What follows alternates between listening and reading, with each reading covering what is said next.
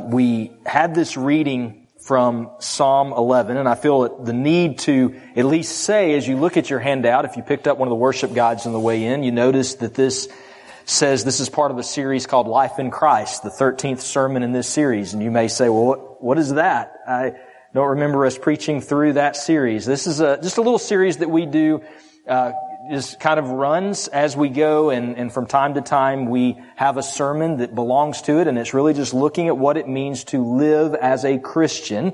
And so we're specifically looking at today at how testing is for our good, and being tested as a follower of Christ is something that happens for all of us, and that's what we're going to see this morning. If you're interested in hearing some of the other messages we've preached in this series, it's on our website, and you can go out. They're all archived there. But we started with Psalm 11, which was a song of David. And in this particular passage of Psalm 11, David writes this at a time of crisis, a time of danger. And we don't really know what's happening in his life that caused him to feel the way that he does, but what it says is that it is an occasion in which evil is attacking good, in which he feels like the wicked are threatening to destroy that which is righteous. And in his depth of sorrow and maybe even anxiety, he writes this song. And he opens it up talking about how the natural inclination that we have when we are faced with a crisis or with danger is to flee, to run, to escape. And he asks a question. After all, what security does the righteous person have? What can we do? And then, as all good psalms, David answers his own question. And in the rest of the psalm, he unfolds that it is the Lord in which we find our security. It is God who loves us and who cares for His people, those who are righteous. David says, God sees what is happening. His gaze is upon all people, those who belong to Him and those who do not. God is watching. And there's not a question of whose side He's on. When it comes to good and evil, wicked and righteous, God very clearly is on the side of His people, those who seek His righteousness. And His face is against those who are evil. And eventually, He will destroy all wickedness, and He will save all who are righteous. And in the midst of this song, David puts a very interesting statement. Verse 5. And he talks about how God tests His people, how He examines His people. When it comes to the threats that we face in this world, the crisis that we may have to go through, the danger that we face, God uses those threats as a way of testing us. And while that may not be a thought that makes us willing and happy to go through hard times, the reality is God doesn't waste anything in the life of His children. He doesn't even waste a threat to our safety.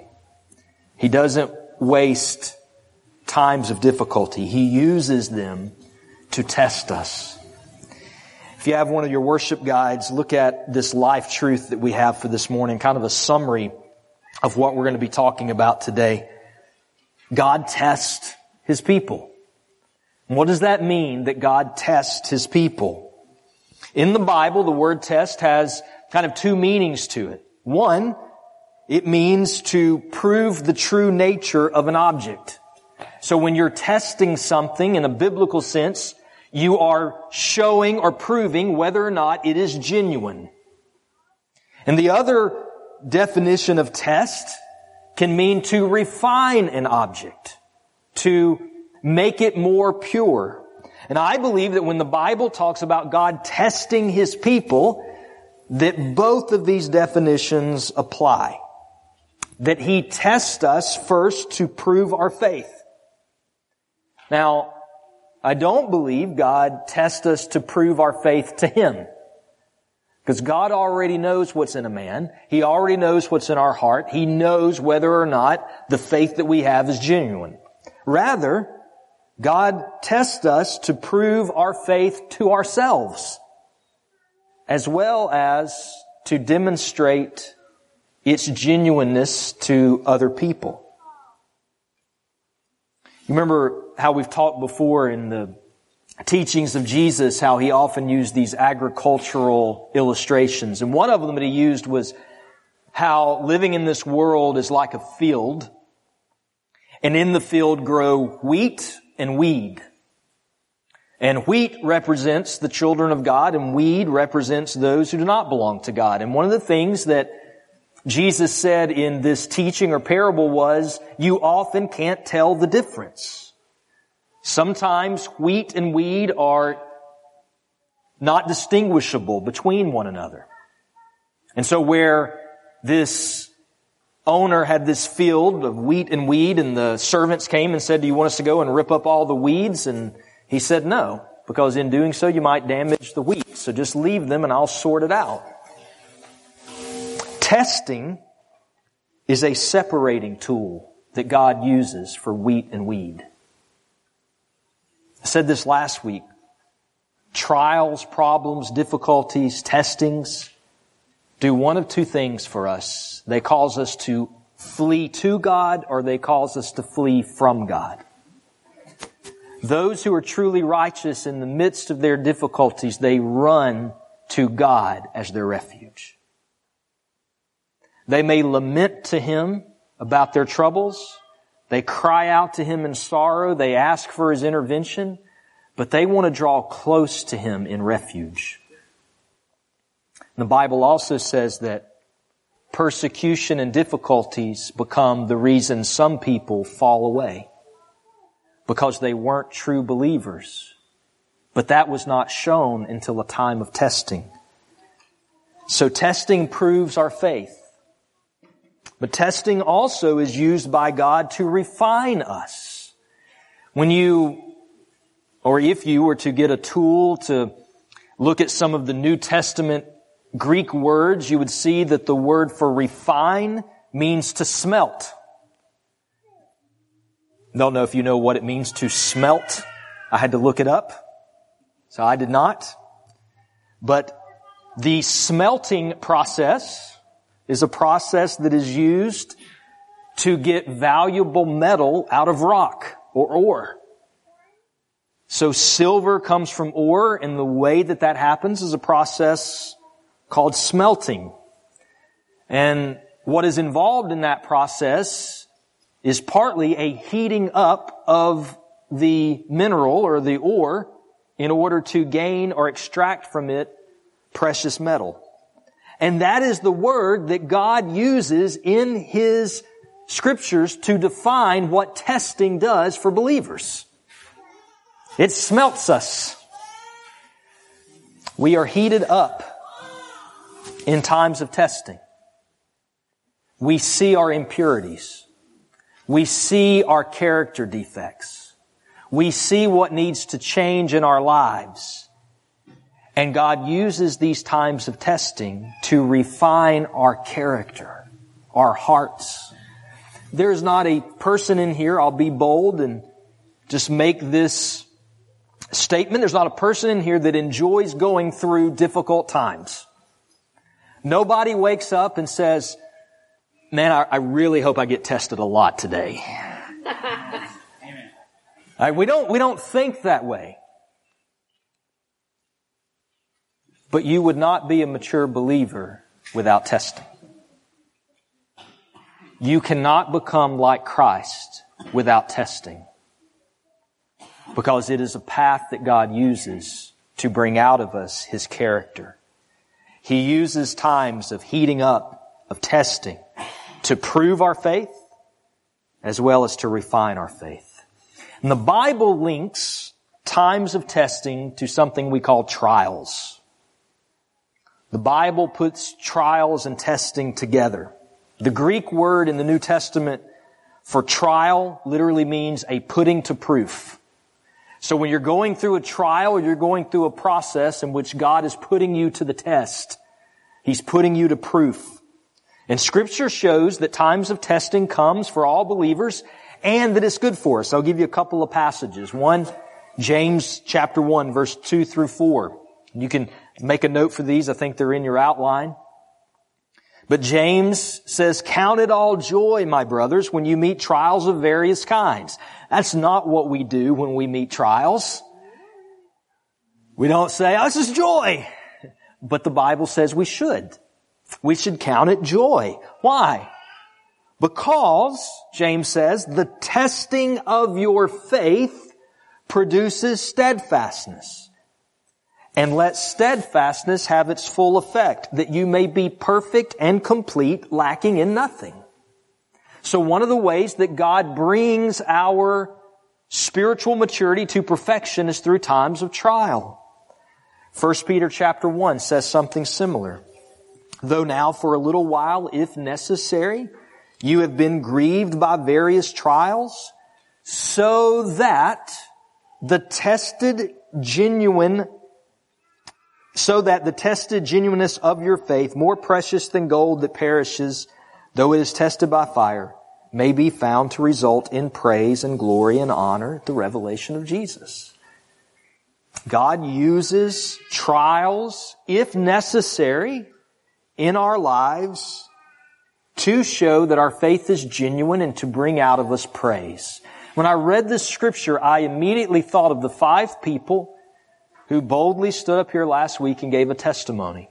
And I have heard from multiple people this week how much those testimonies meant to them. And they were testimonies that had a key characteristic in all of them. A time of testing that the people had went through. A time of trial that the people had went through.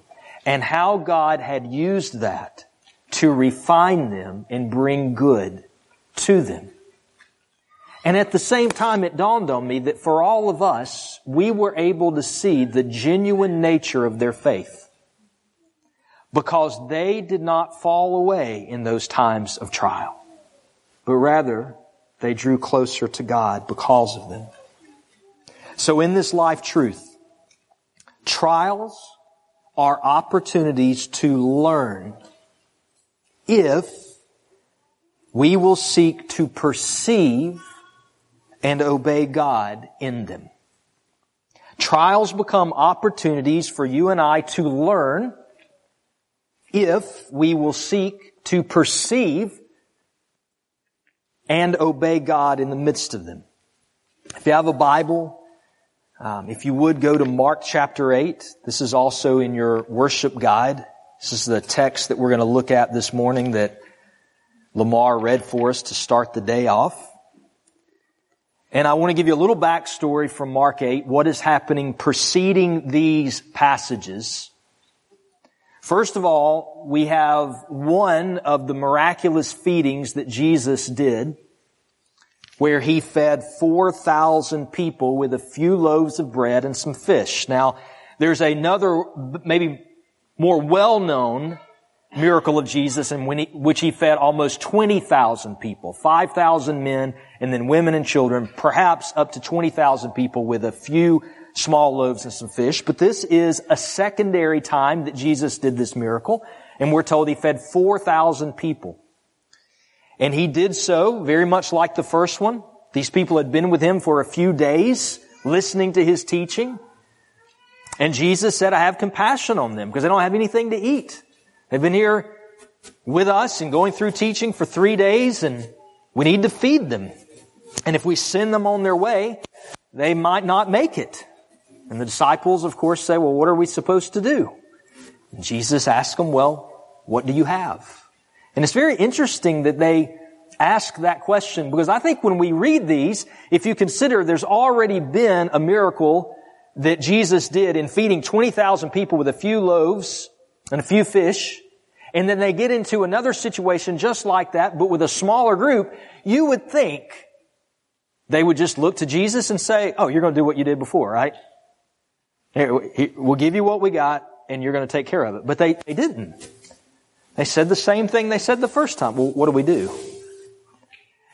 And I think it's easy for us to kind of pronounce judgment upon the disciples for that, but how many times do we ourselves see God come through miraculously time and time again for us, but then when we find ourselves in the midst of a trial, we think, yeah, but what about now? Right.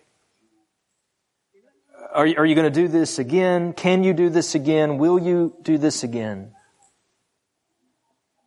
So Jesus feeds these 4,000, and then immediately after that, in verse 11 of Mark 8, he has an encounter with some of the Pharisees. They come to argue with him. They come to seek from him a sign from heaven to test him. Now, we're talking today about how God tests us. But in this case, the Pharisees wanted to be God, and they wanted to test Jesus. And they demanded from him, as they often did, a sign. When we went through the Gospel of John, you may remember we talked about a sign is not just a miracle, it is a miracle that points to a greater truth. So when Jesus changed water to wine, it wasn't just a miraculous act, but it was a miraculous act that showed people He was the provider of new wine in the new covenant. They're demanding of Jesus, prove to us that you're God's Son. And Jesus knows that there's nothing that He can do or will do to prove to them who He is, because their hearts are hardened. They don't want to know the truth. They want to prove that He's a fraud so they can be rid of Him. And Jesus says to them, after sighing deeply in His spirit, that is a sign of great mourning that Jesus felt toward these Pharisees demanding of Him a sign. He sighs deeply in His spirit and He says, why does this generation seek a sign? Truly, no sign will be given. And He left them.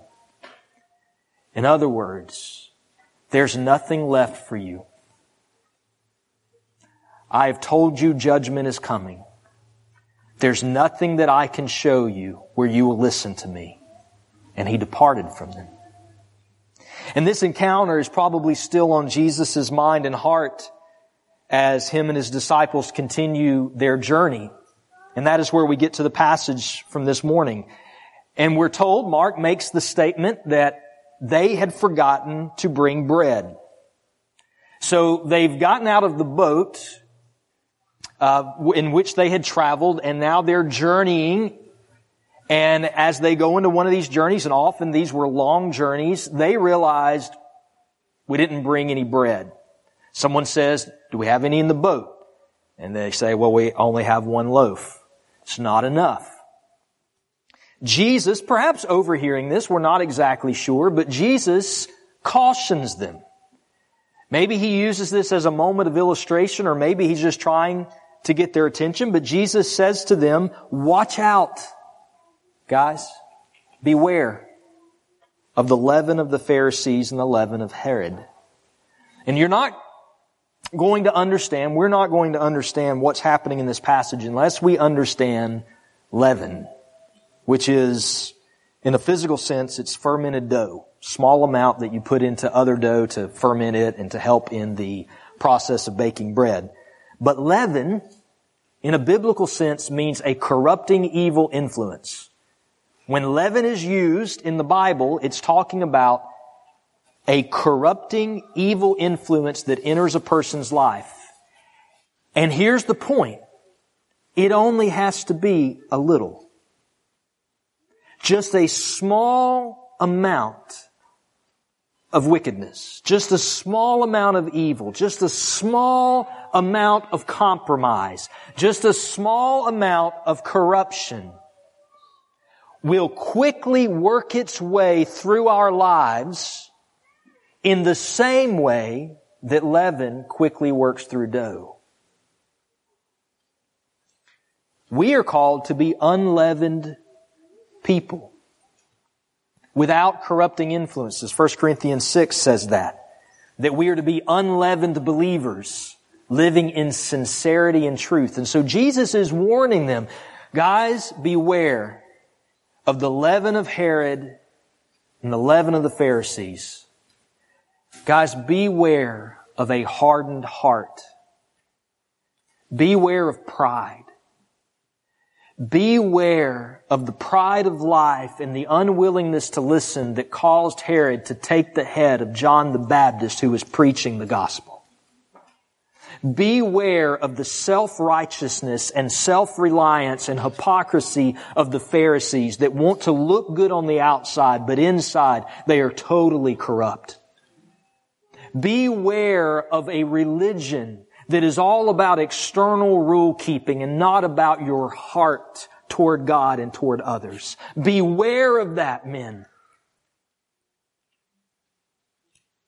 My time is coming.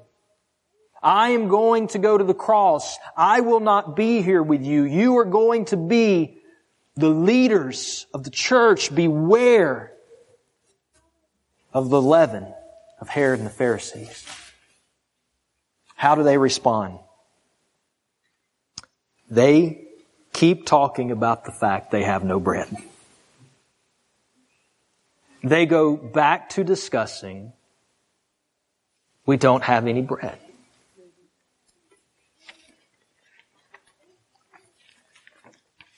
Now,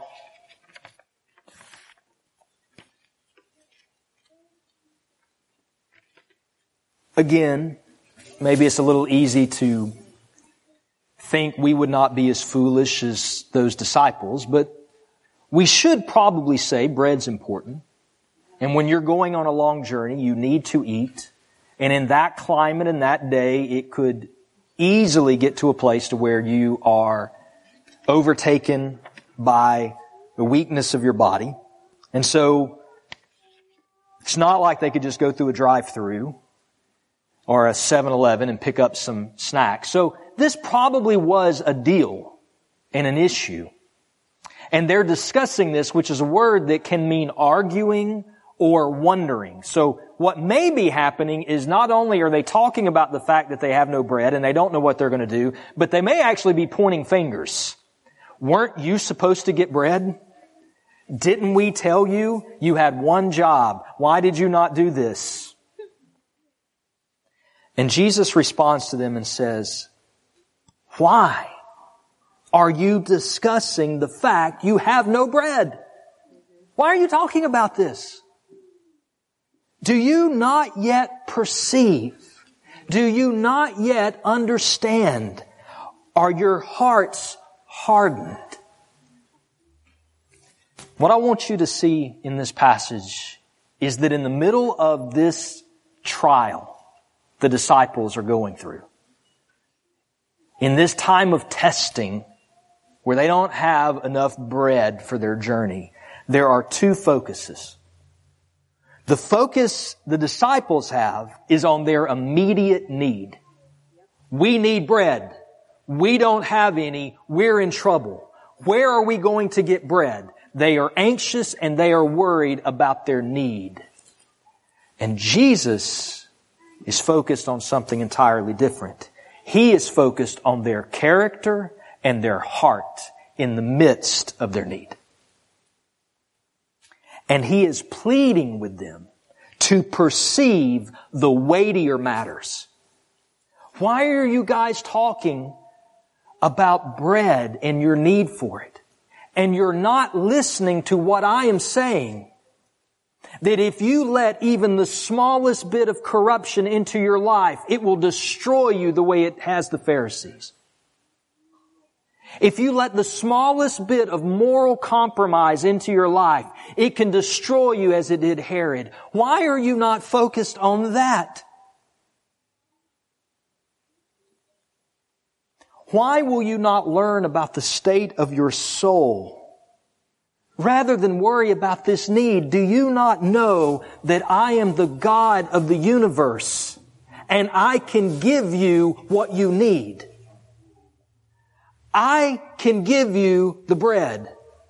Do you not remember what I did in the feeding of 5,000 people? Do you not remember what I did in the feeding of the 4,000? Do you not remember that? I can give you your need.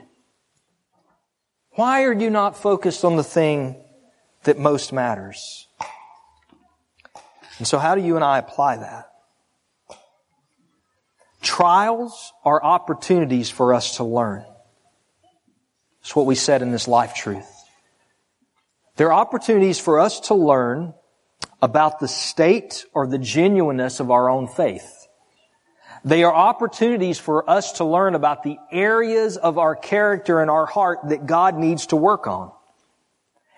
And you and I will always be tempted in the midst of a trial to focus on what we need.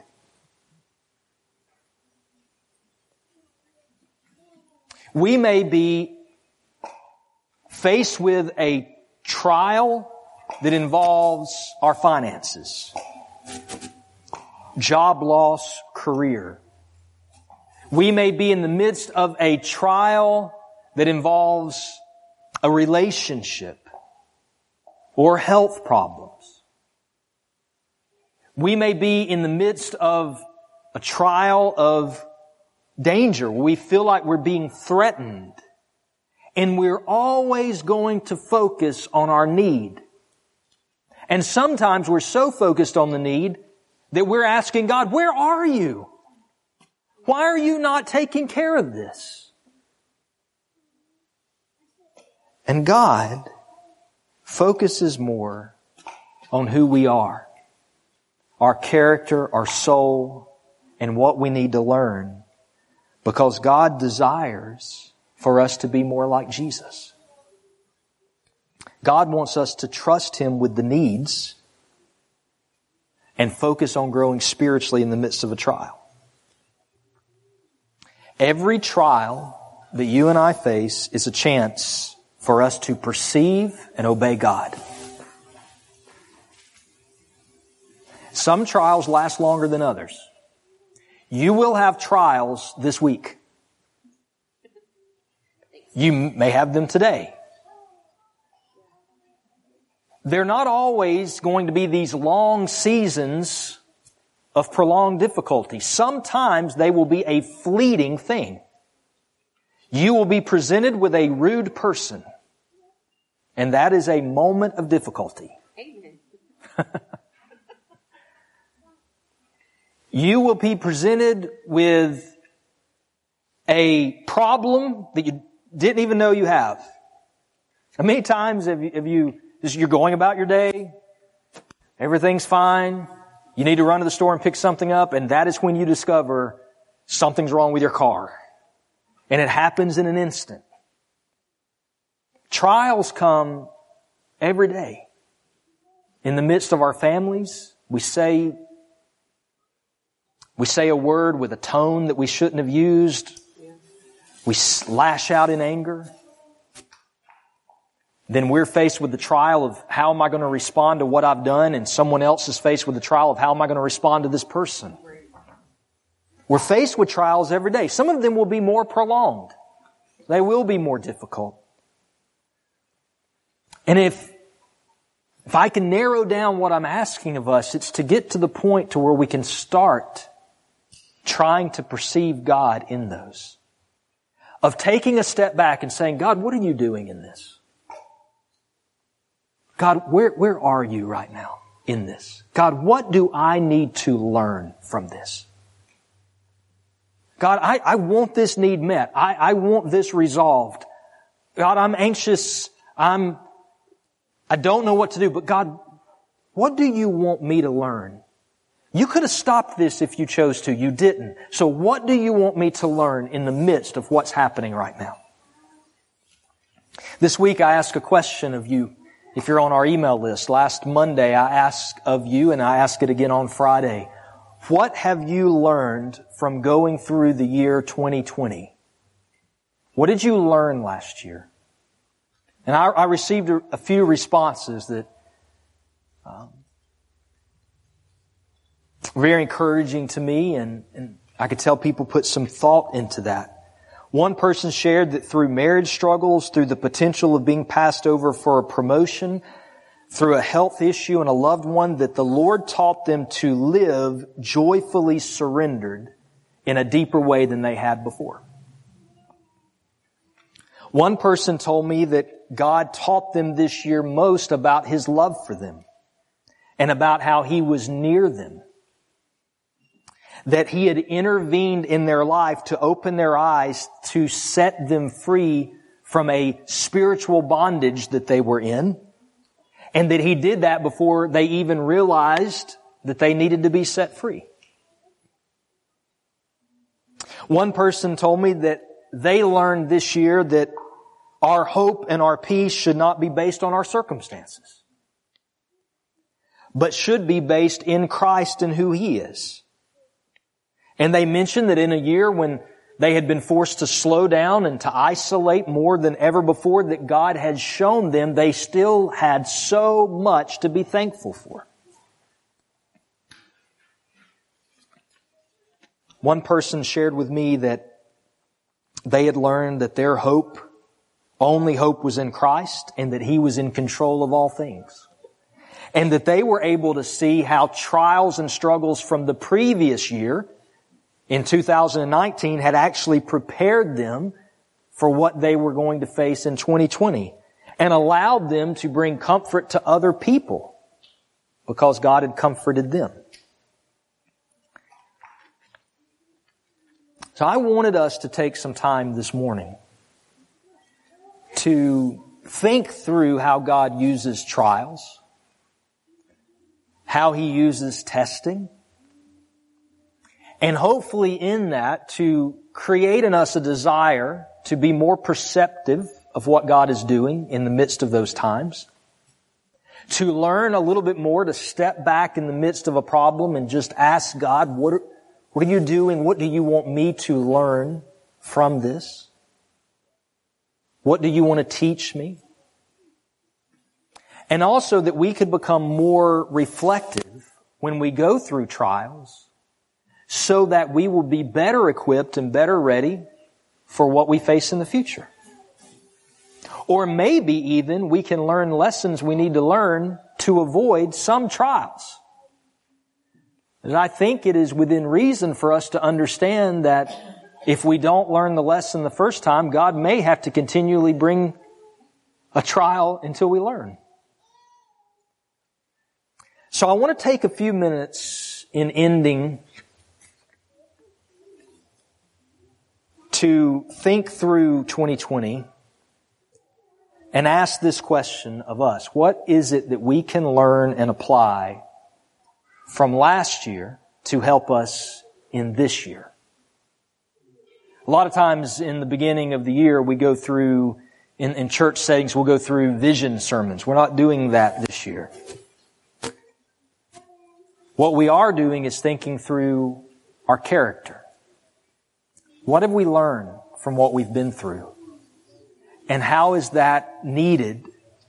How do we apply that for what's upcoming? You know, it's the new year and there's always that idea of, okay, 2020 is over. You're seeing this a lot, right? 2021's here. It's going to be much better. Nothing really changed at midnight the other night. I'm not trying to be a Debbie Downer. I'm just telling you, like, nothing really changed. Okay? Like, so we're going to have trials this year. Again, I'm not trying to make anyone run out of here expecting a Joel Osteen sermon or something this morning. I'm just saying we're going to face some difficulties. We're going to face some problems. But the question really is, are we going to learn the lessons from last year that we might be able to rightly apply them to this year? I wrote down 4 things. Now my prayer is that you would reflect, if you haven't already, on last year, and you would think through, as some of the people who emailed me did, God, what do you want me to learn from that? But there are 4 things that I feel like we need to have learned as a church, and we need to be ready to apply these in the new year. Number 1, As a child of God, your life is not in the hands of chance or fate or forces of evil, other people or mistakes. Your life belongs to Christ alone. He is sovereign over your life. And part of the reason that I wanted to share this one was a headline that I read this week. I'm going to read you the headline that I read, the way that it was written on the news site. This is what the headline said. They did everything right, but after one at-home haircut, a husband and wife died of COVID-19.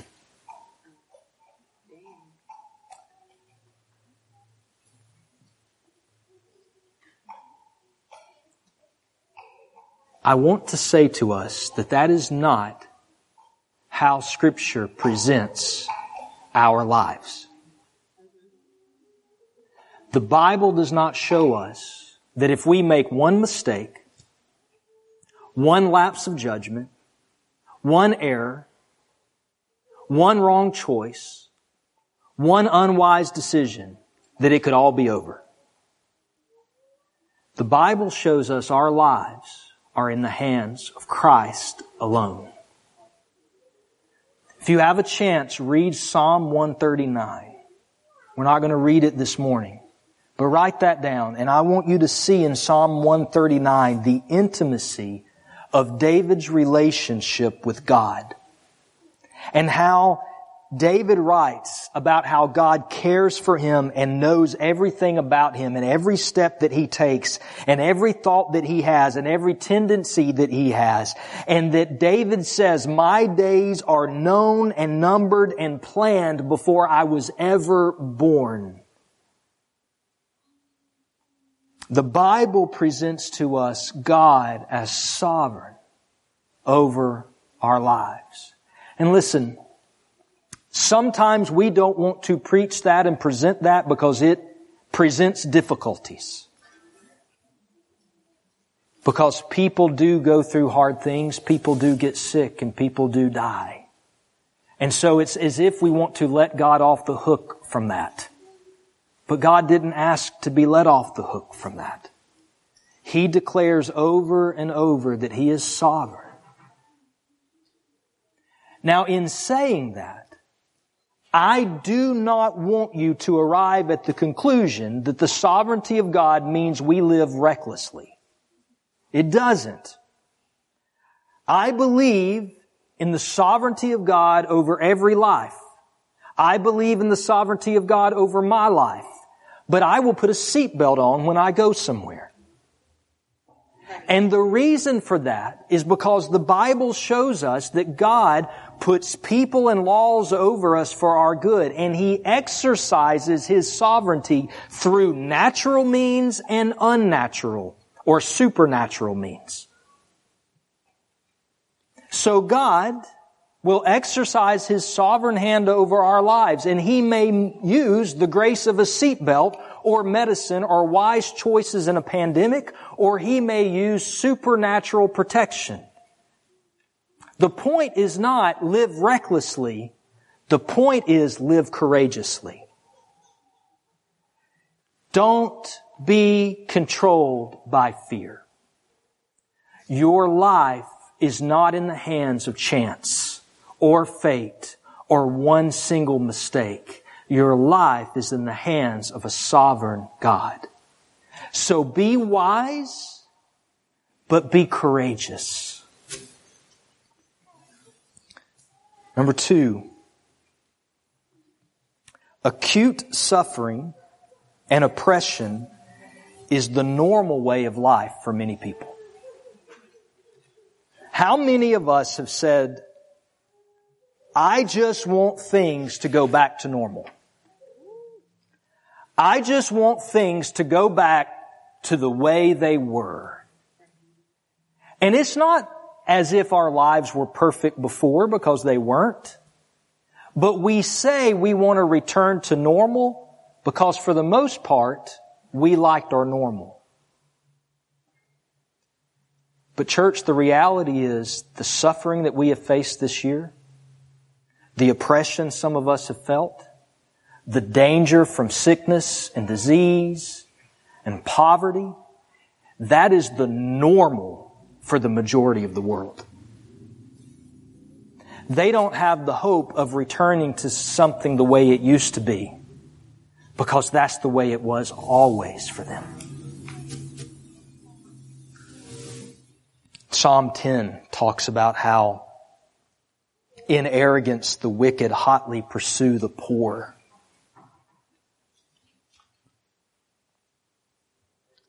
And Psalm 10 talks about how God, in light of that, does justice for the fatherless and the oppressed. And so, church, my application to us is understanding what we've went through in 2020 and understanding that the majority of the world live like that all the time. You and I must pray to be a church that does justice, that cares for suffering people, and seeks to be a solution to that. We must pray that we can look at all of the ministries we have in this church, many of which got paused this year, and we can look at them in a new light to say, how do we work for justice where God has placed us and even beyond? And I want to remind you that we have set before this church a prayer that God would once again raise up families as He has before, who would do justice through the operation of foster care and adoption. And not only have we asked people to pray for that, but we've created a fund in our budget to actually help fund an adoption or foster care in this church for families in this church who feel called to that. And that is one way in which we will work for justice. But there must be many more. Number 3, reflecting on what we have learned this year. We have learned to strive for unity in the church. We have learned that the striving of unity must happen, even amidst confusion and differences of opinions and views and questions. The striving for unity is non-negotiable. One of the people that wrote me this week said that they learned this year every person doesn't think and act like me. And we're called to love one another despite our differences. It doesn't matter all the issues we faced this year politically, racially, pandemic, all of these, how we respond, what we do, so much division, even in the church. And we have learned we must strive for unity. Whether or not we believe, any one individual, that it's the right thing or the wrong thing to social distance and wear a mask it's not even a secondary issue. It's way down the list. And it is nothing the church must divide over. Because we are called to love each other and strive for unity even in our differences. So we make allowances for each other. We love each other well no matter what. Because Jesus gave us a command. He said a new command. Love one another as I have loved you. And He said that it is the oneness of the church that would be the proof of our discipleship. And so if we lose our oneness, we lose our proof. We've learned that this year. And it will be tested again next year. And finally, number 4. We have learned in 2020 that the community of faith is essential.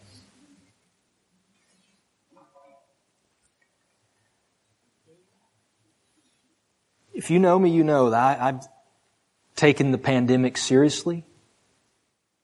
Maybe more serious than some of you thought that I should. And I believe the physical impacts of it are real. And we felt that even in this church. But I want to say to you this morning that isolation from the fellowship of the believers is as dangerous spiritually as the pandemic is physically. Amen. And we are seeing that. It is not as easily visible as the numbers on the screen that show the deaths.